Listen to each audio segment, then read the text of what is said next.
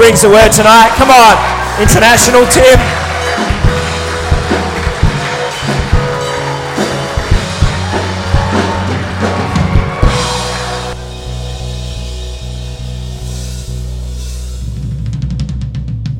So today, Yupni Kanyam Sabai Nautani. If you don't know Khmer, that means I'm happy to be here.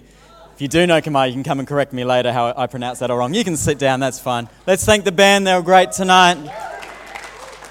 My all-time favourite, City Point drummer Nick, on the drums again. Okay, it's great to be here. We're loving what we're doing over in Cambodia. We're so excited to be there and be seeing the lives changed over there. But every Sunday, my children say to me, "Can we go to church?" And they don't mean church there, they mean church here.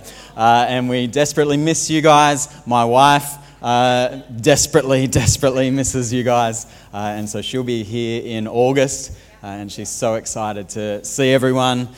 She passes on her very warm wishes and tears of missing you.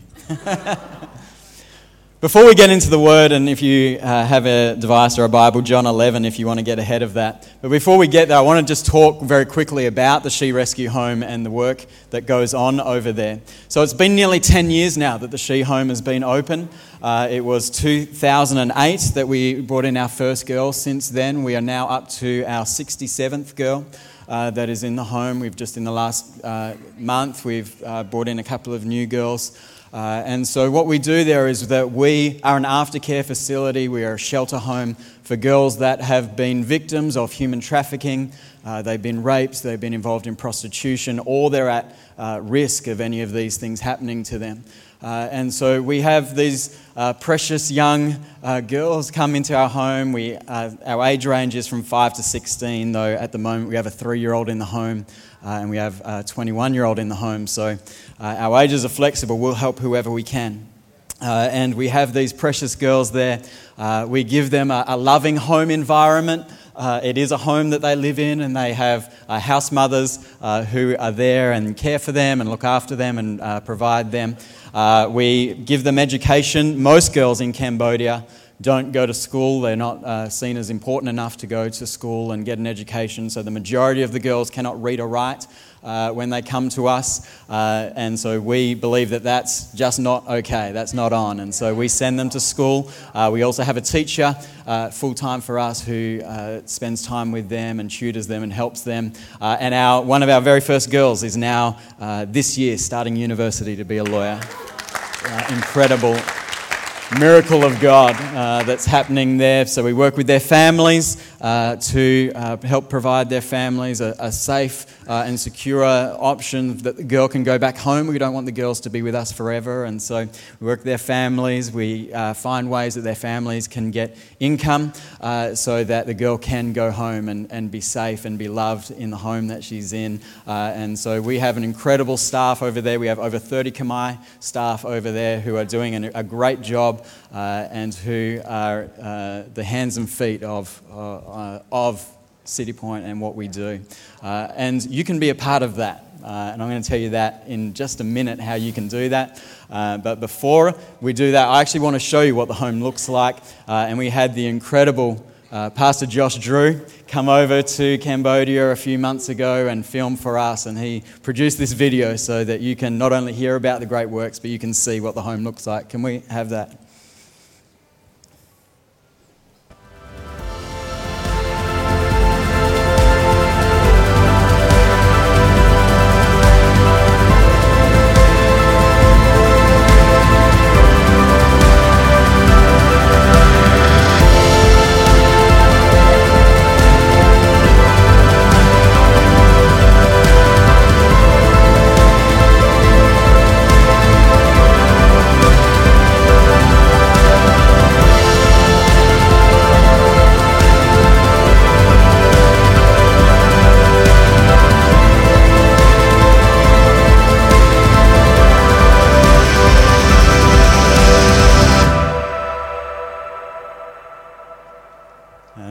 really is an amazing thing to be a part of. And what I love is that we're not a church that just says we see a need and we hope someone does something about it, or let's pray about it. But we're a church that says we see this incredible need and we're going to do something about it. And we're going to make a difference. And tonight, you may never go to Cambodia. You may never see these girls. You may never speak to these girls. But you can make a difference in their lives. And there's a few ways you can do that tonight. You can go online, sherescuehome.com, and you can give. There's a number of different things that you can give to there. You can give to a specific project need. You can sponsor a girl for as little as $10 a month. You can sponsor a girl and you'll get updates about how she's going in her life. And so that's a great thing to walk with her journey as she grows and matures. You can go out into the cafe after the service and see Steph Lang there. She is ready and willing to help you to buy some products out there. The products out there, they are actually made by families in Cambodia. I have sat in the homes of the people that make those products. I've watched them and spoken to them as they have made these products, and they do that so that we can sell them internationally, so that we can give them an income. By buying these products, you are giving the families of the girls in care an income. And so we have 20 families at the moment that are making products for us, and so you are incredibly helping them by doing that. By that giving. There's one more thing, something I prepared earlier. We have these blue tins. They are just outside each door, I've been told, so grab yourself a tin. But if you're doing that, if you grab a tin, you are making a commitment that you are going to bring this tin back, that it will not sit in your house, it will not be put in a drawer somewhere and forgotten about, but it will come back, and it will come back with money in it. These tins cost us $2, so you have to bring it back with at least $2.75. I was at Pine Rivers this morning and I told them $2.20, but I believe you guys are more generous, right? $2.75. No, bring even more than that. Bring them back to church and make a difference in these girls' lives. And they are so grateful. The staff there, the amount of, I think every single staff member has said to me, thank you for coming. Thank you for being here. And the only reason I can do that is because people here are giving and supporting and helping that. And so on behalf of the staff, on behalf of the girls, can I thank you for giving. One other thing I want to do before we get into the word, I want to honour your pastors, Pastor Sam and Carolina. Let's stand, and can we stand and honour them? You guys have amazing pastors.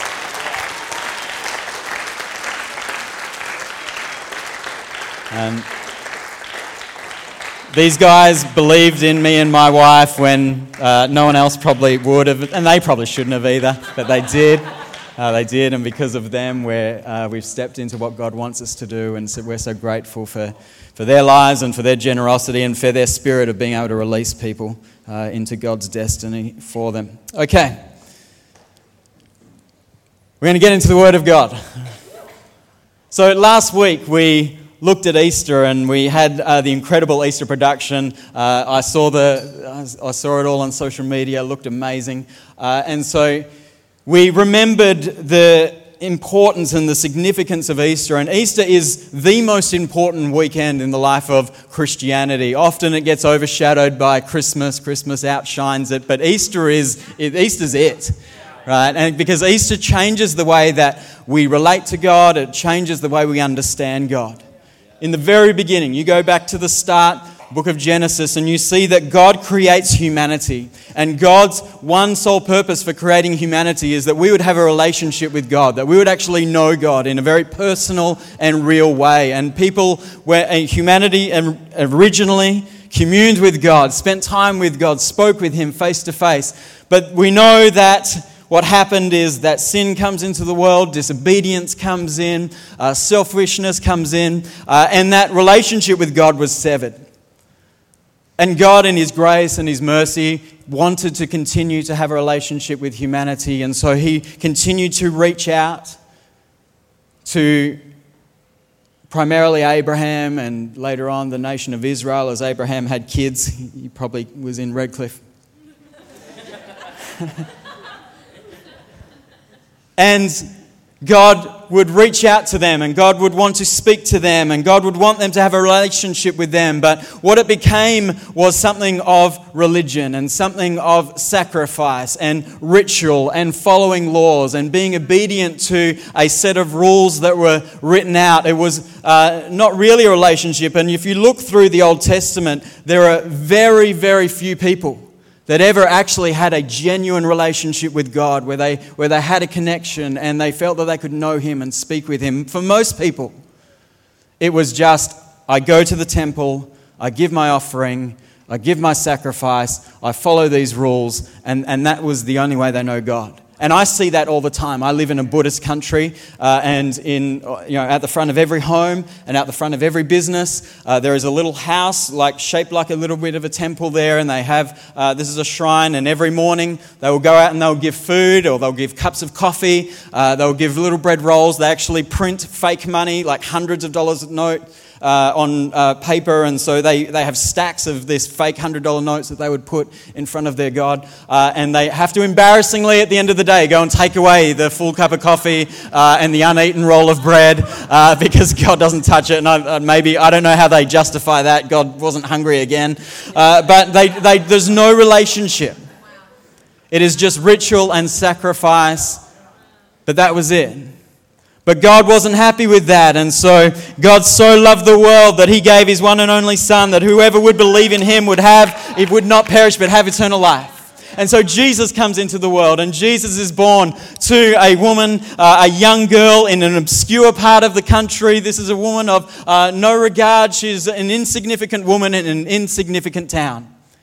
And He comes and He's born and He grows, and at the age of 30 He begins His public ministry, and He preaches about the kingdom of God, and God wants to come down to earth, and God wants to speak with you, and He does miracles, signs and wonders, and He heals the sick and opens the eyes of the blind and opens the ears of the deaf. He feeds the hungry. He does all these amazing things. In fact, John says that He did so many great things that we don't even have enough room to write down everything He did. And so what we know today about the life of Jesus pales into significance of what actually Jesus' life was. We only know a small portion. But in all of that, in all of the miracles, in all of the signs, in all of the wonders, in all of the accounts of the great things Jesus did, it wouldn't have mattered if it wasn't for 3 days. Everything Jesus did, everything God had done for thousands of years hinged on 3 days. From Friday, Good Friday, through to Sunday, changed everything. Changed everything, split time in two. Gave us a relationship with God, that we can not just follow a moral teacher, that we can not just be in awe of a great miracle worker, but we can know a personal God, and we can know we're forgiven and have salvation. And what we tend to do is that we confine resurrection, the greatest miracle of all time, we confine it. I'm going to talk about the reality of resurrection, or the reason for resurrection. Sorry, you can get that up there. We confine it to resurrection is about Easter Sunday. And that's great. We ought to celebrate resurrection on Easter Sunday. And we remember the great thing Jesus did, rising from the dead, alive, giving us hope. Or we talk about resurrection other times in regards to salvation. When someone is saved and they're brought into the kingdom of God, and they've gone from darkness to life, and they've been given a new life and new hope and a new destiny, a new plan.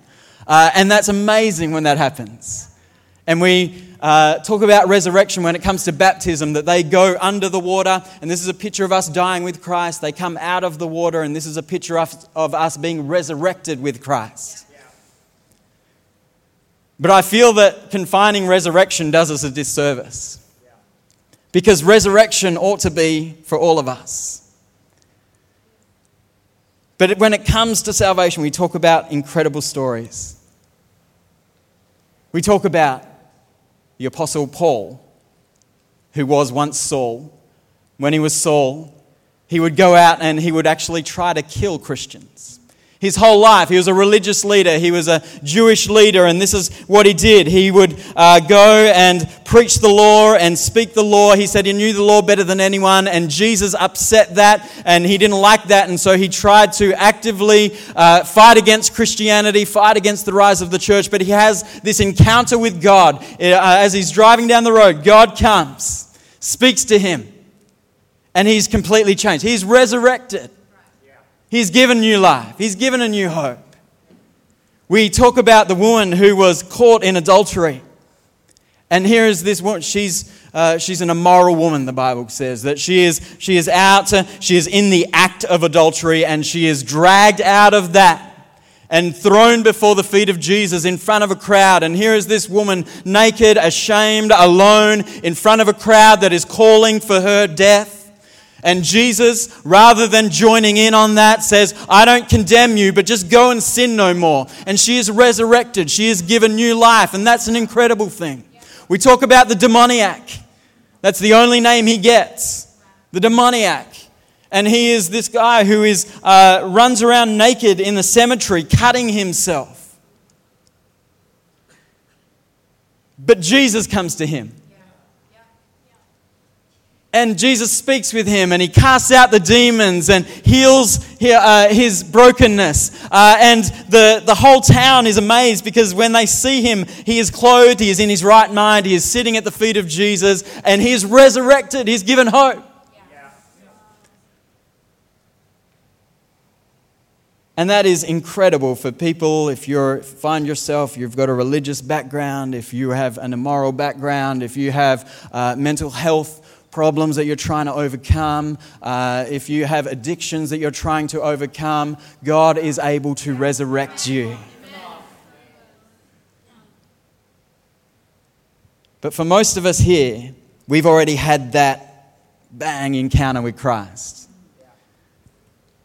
If you're here and you're not a Christian, if someone's brought you along, you're not a follower of Jesus, hang with me. We're nearly done, right? It's not too much longer.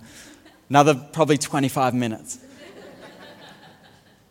But if you're here and you're not a Christian, I'm going to let you in on a secret about Christians that your Christian friend who brought you doesn't want you to know about them in just a minute.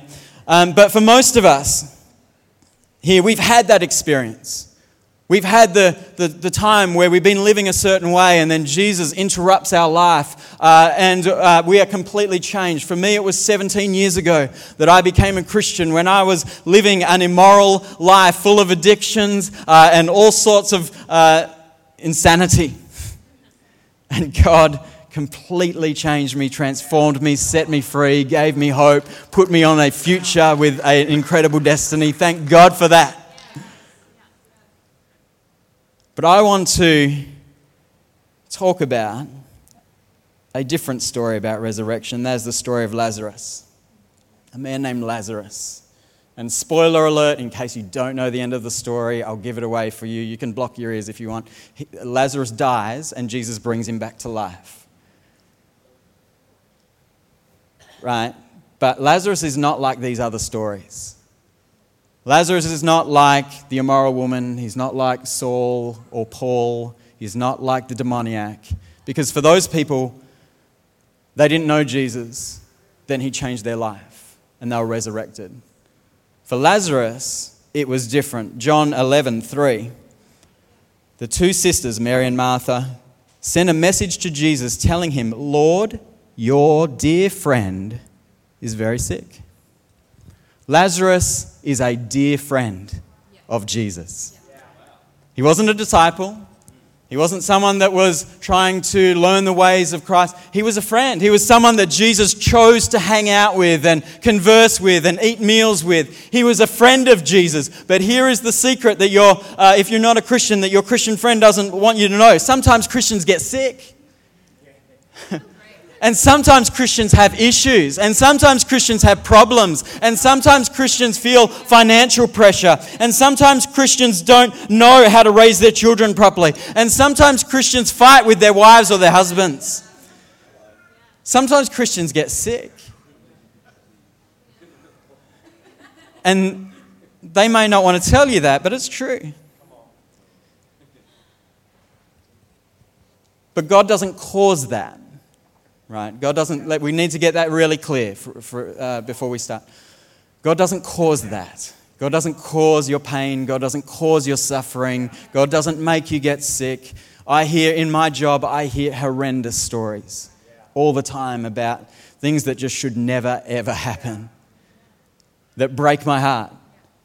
But I'm safe in the knowledge that God hasn't caused that. But God can use that, right? And this is what happens. Because when Jesus hears about Lazarus being sick, the word comes in, the message gets to him. His response, yeah, I know. And he's going to die. And that's for God's glory. Man, I don't want my doctor to say that. He's going to die and it's for the glory of God. And this just seems strange and unusual. And I can imagine the disciples like, what? You heal people. That's what you do. Let's go. But he doesn't do that because God doesn't cause your suffering, but he can use it for his glory. And he deliberately waits. He says he deliberately waits 2 days. Deliberately. Can you imagine what was going through the mind of Lazarus? They've got word to him, he's going to come. As soon as he hears, he's going to come. I'm getting worse. I'm feeling faint. I don't think I can hold on much longer, but I know they've gotten word to Jesus and he's on his way. And he's not. He deliberately waits 2 days. And preachers make a lot of that, and I've preached this story quite often. And I always say, Jesus waits 2 days. Why would you do that? But sometimes isn't that how we feel, that God's waiting? And in the midst of our problems and our circumstances and our issues, it's like, God, I've sent message, I've prayed, we've interceded, but I'm not seeing the results, I'm not seeing the answers. Why are you waiting? And we don't get it. But he waits 2 days. And then he says something which is really interesting in verse 7 and 8. Finally, he says to his disciples, let's go back to Judea. But his disciples objected. Rabbi, they said, only a few days ago the people in Judea were trying to stone you. Are you going there again? So we think that he's delayed, and chances are his disciples were like, oh, I don't know what's going on there, but he's probably keeping himself safe. They thought that Jesus was worried about Jesus. Because if he goes back to that town, he'll get hurt. They'll try and kill him. But Jesus wasn't waiting for Jesus. But what he did do is he put himself in personal danger to go and do a miracle for Lazarus. You know, God puts himself in personal danger to do a miracle for us. Last week, we saw the account of God putting himself in personal danger, putting his life on the line that he could stand between us and the enemy and say that I will do a miracle in your life. It doesn't matter what it costs me as long as it gives you something. This is what God does for us. Puts himself in danger. But sometimes that doesn't help us. Because we're in the midst of it saying, where is he? Where is he? Verse 21, Martha said to Jesus, Lord, if only if you had been here, my brother would not have died. Lord, you could have done something and you didn't. You could have changed it, but you didn't. You made a deliberate choice to let Lazarus die, and you have hurt my family, and you've hurt me, and you've hurt my brother, and we speak these things to God. God, if you had have been there, if you had have come through, if you had have made that loan approval go through, if you had have moved in this circumstance, then I would not be in this situation, God. Why are you doing this to me? And if that was me as Jesus, so not. But if it was, and Martha was saying that to me, I'd be like, hey, hang on. Chill out. Calm down a little bit, because we're going to do a miracle in a minute. Take me to the grave. I'm going to resurrect him. You'll see him again. Everything's good. He doesn't. He doesn't.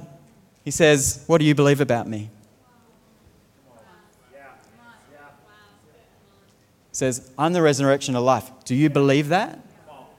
In the midst of your trouble, What do you believe about Jesus? In the midst of your circumstances, what are you declaring about Jesus? Because he says to her, do you believe that? She said, I believe you are the Son of God. In the midst of your circumstances, stop blaming God and start proclaiming the goodness of God and the character of God and the nature of God and saying, God, I believe that you can do this. Because he can. Because Jesus has this incredible way to focus on the finish. We see the life here and now, and we're in the midst of our problems, and we see our problem. We're in the midst of our debt, and we see our debt. We're in the midst of our turmoil, and we just see fighting and tension. Jesus sees the finish. So when I got up here, I spoke Khmer, and I practiced that, so it was pretty fluent. I'm not really very fluent. I can probably have a conversation with a 2-year-old if I'm lucky, but my Khmer is pretty bad. But I'm learning, and I'm sort of okay. Sometimes I get my message across. Sometimes when I say something, they just stare blankly at me and have no idea. So we just go to pointing and charades to try and work stuff out. And so I don't think Khmer is ever going to be my second language. But I do have I've learned a second language since being in Cambodia, and it's broken English. I am incredible at broken English. I'm amazing at broken English. I can speak it, I can read it, I can write it if I have to. Right? We have, like I said, we have some incredible local Khmer staff who are over there day in, day out helping. And so we have one of our staff members who's responsible for all of the products that you see out there. She's our business manager and she oversees all of this. But she's got an incredible heart. She's so generous. She's so loving. She buys me things when she shouldn't. And her spoken English is good, but her written English isn't that great. And, you know, I can't blame her because I'm not even going to try to read or write Khmer. It's just way too hard. But she writes these emails and they're pretty hard to understand. And so she sends them to our international director, Pastor Hilary Ramsey, down at the Carindale Church, an incredible woman of God. And so she sends these emails to Hilary, and Hilary just writes straight back to me saying, "Can you translate this?" I say, "Sure." And she's asking this, she wants to know about this, and then she's saying all this information here.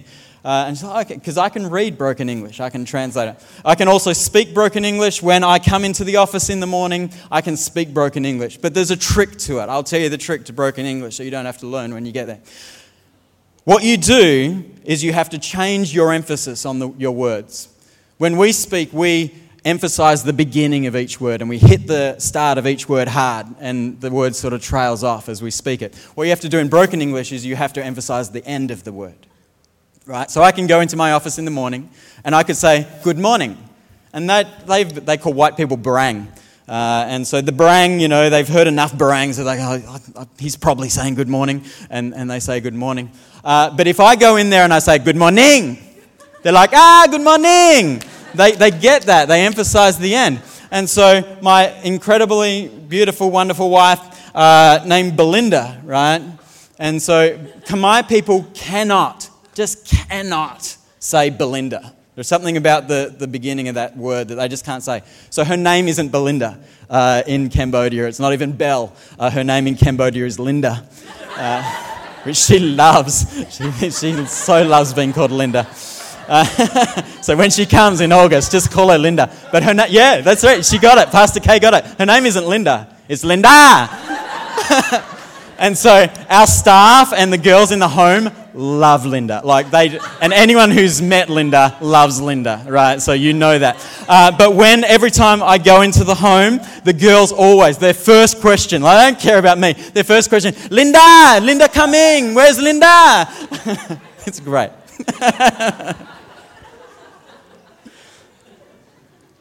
But what I love is that they emphasize the end. We emphasize the beginning. They emphasize the end.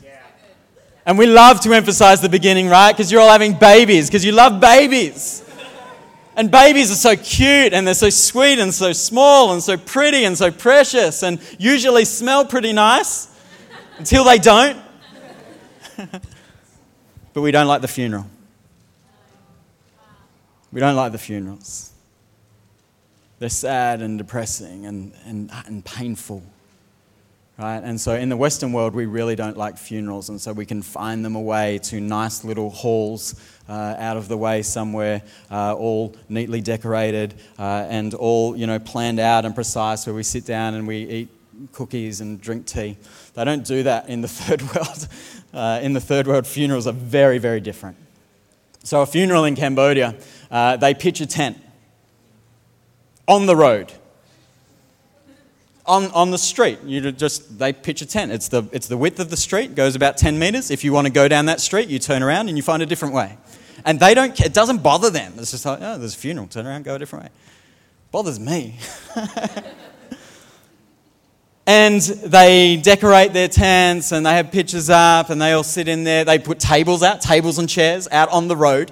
And they have catering come in. And they have loudspeakers blaring loud, obnoxious, discordant music for 3 days. We had one out the front of my office. It was painful. After 2 days, I was out. I'm like, I'm not coming back tomorrow. I just can't do this anymore. And funerals are a big deal, but they're so open and obvious. They have the funeral at the death after 100 days, after a year. They do the same thing. So there's funerals everywhere. And it's just what you are a part of. Jesus goes to a funeral. Lazarus has been dead for 4 days. And he walks up to the grave after he encounters Mary and Martha, and he comes to the funeral. And this isn't even like a Khmer funeral. This is a serious funeral. The Bible says there is wailing. There are women so upset, and they're emotional, and they're screaming out, and they're crying. And Jesus is standing in the midst of that, and he's hearing people whisper. The Bible tells us he saves others, but he couldn't even save his friend. And the Bible says he cries. And he knew what he was going to do, but he cried. He felt the emotion. He saw the anguish and pain that sin and death has caused. And it broke his heart, and he cries at that. But in the midst of that, he prays out loud. And he says, I'm praying out loud, not for me, God, because I know you hear me. But I want all of these people around here to know that you hear me. And God, I'm praying that you would do a miracle. Yeah. And then he speaks the most incredible words as the stone is rolled. Can you ask them to roll the stone away? That's like saying dig up the grave and open it up. Open up the car. Man, that's not on. Right. But he tells them to do it. Prays his prayer. And then he says, Lazarus, come forth. Lazarus, come forth. And I just wish I was there. Can you imagine the scene that would have been there as they're like, seriously? What's he doing? But then they hear a shuffle. They hear some noise. And Lazarus begins to walk out of the tomb. And Lazarus, who was dead 4 days, gone, no hope for him, he is now resurrected, he is living, he is breathing, he is alive, he is standing before them. And I can imagine the wonder, the amazement, the awe, no doubt the confusion that is in the midst of that funeral. But Jesus says one thing about Lazarus when he comes out. Verse 44, the dead man came out, his hands and feet bound in grave clothes, his face wrapped in a headcloth. Jesus told them, unwrap him and let him go.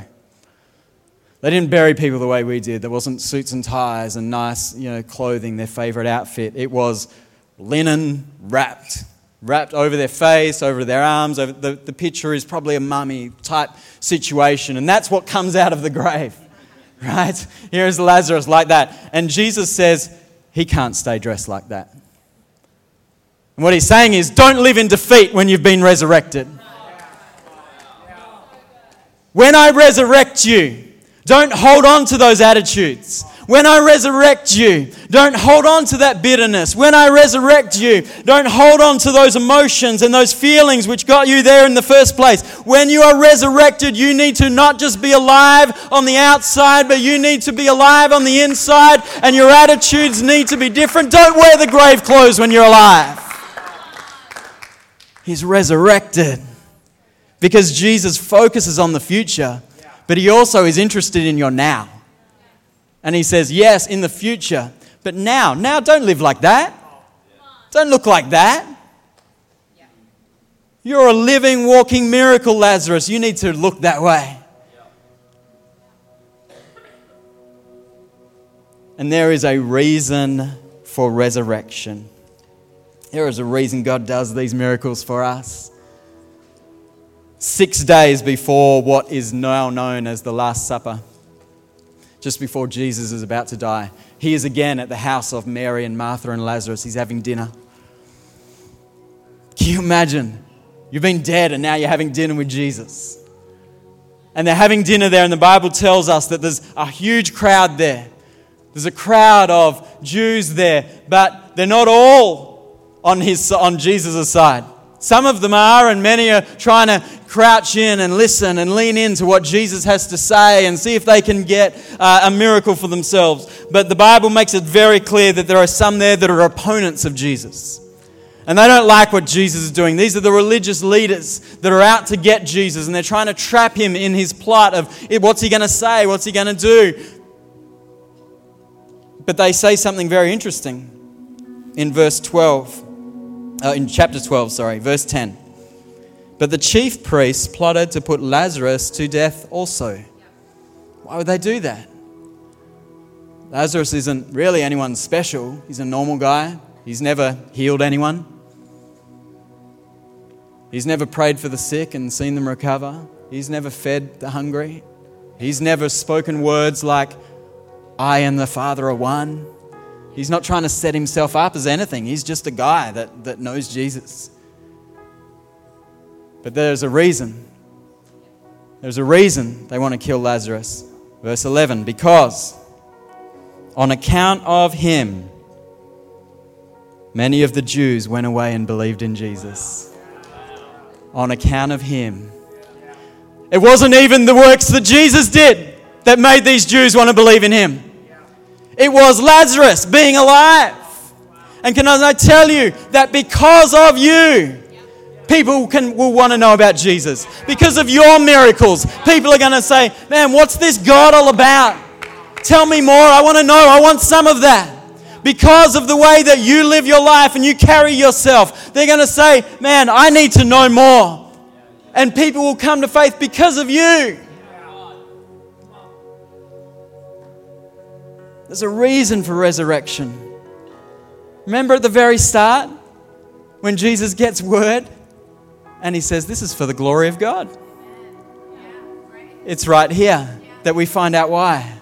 This is the glory of God he's talking about. That now that people are flocking to Jesus, not because of Jesus, but because of you.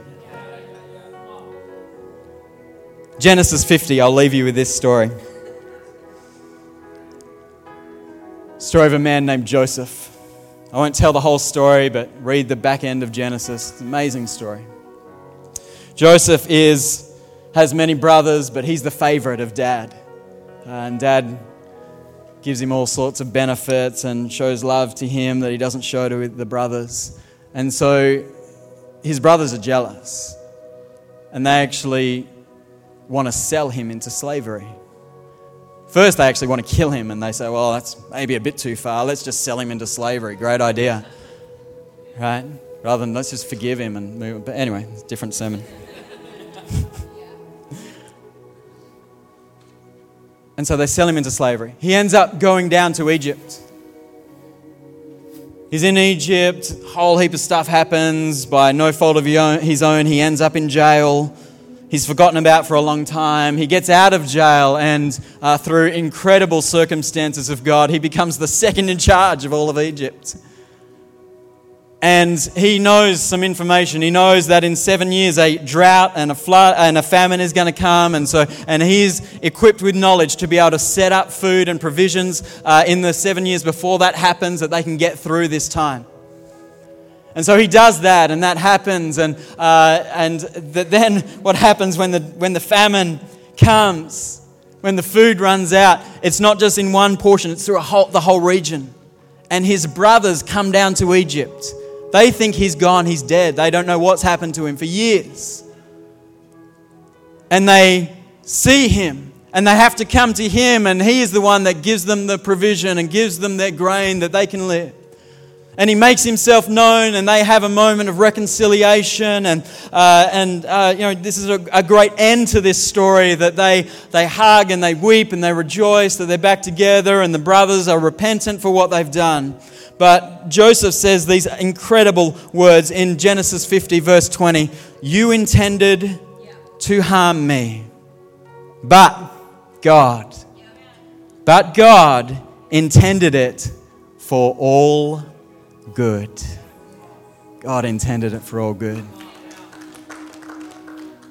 The devil intended to harm and destroy Lazarus, that the friends of Jesus and the opponents of Jesus would look at him and say, "Hey, you saved others, but you can't save your friend." But Jesus meant it for all good. He said, "This is for God's glory." And so it is with you. The devil is out to put a strain on your marriage and cause contention and cause fighting so that he can destroy the fabric of society, and people can say, "See, you're no better." But Jesus wants to do a miracle in that marriage, in that circumstance, in that relationship, because he intends it for all good.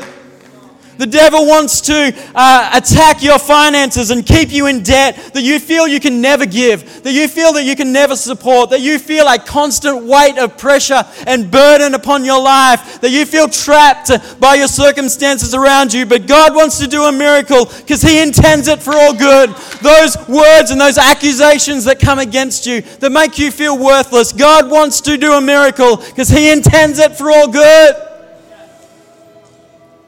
The enemy, he wants to harm you. But don't listen to that. Because God intends it for all good. Can I have every head bowed, every eye closed? We want to pray this morning. And we serve a good God who intends things for all good. Perhaps you're here tonight and you're not a Christian. You don't believe in Jesus. You've not come yet to believe in Jesus and find faith in Jesus. But tonight you haven't understood everything. But there is something here. There is something about these people. There is something about the presence of God in this place, and you just want to begin to know Jesus. God wants to do a miracle in your life wherever you're at. It doesn't matter who you are or what you've been through or the things you're facing right now. God wants to do a miracle in your life right now. And if you want to receive that miracle, God doesn't push that down you. God says it is up to you. If you want to receive that miracle, if you would just lift your hand right now, that I know to pray with you. Right now, you'd say, "Yes, I want to become a Christian. I don't understand theology. I don't get all of this stuff going, but I just want to know Jesus because I want a miracle. I need something in my life. I need a touch of heaven in my life to bring about change and hope."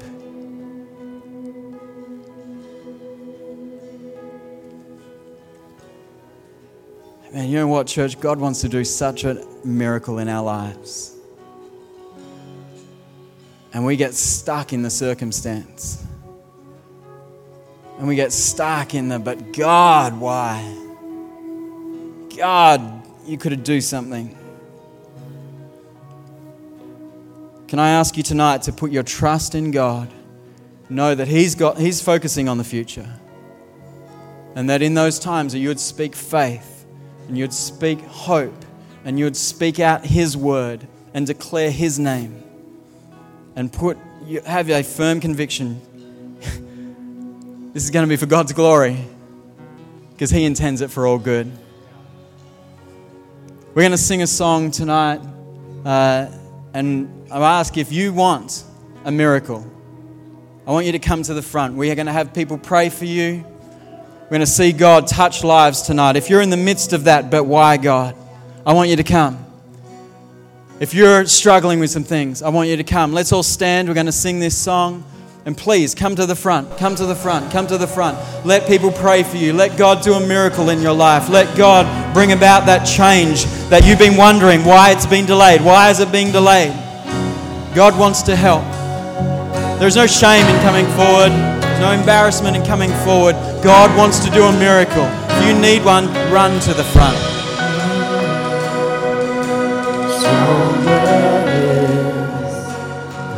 Thank you, Jesus. The name of Jesus, greater is, stronger is, higher is. The name of Jesus.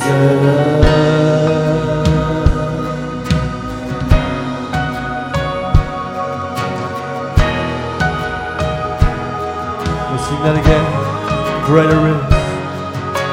Greater is, stronger is, higher is.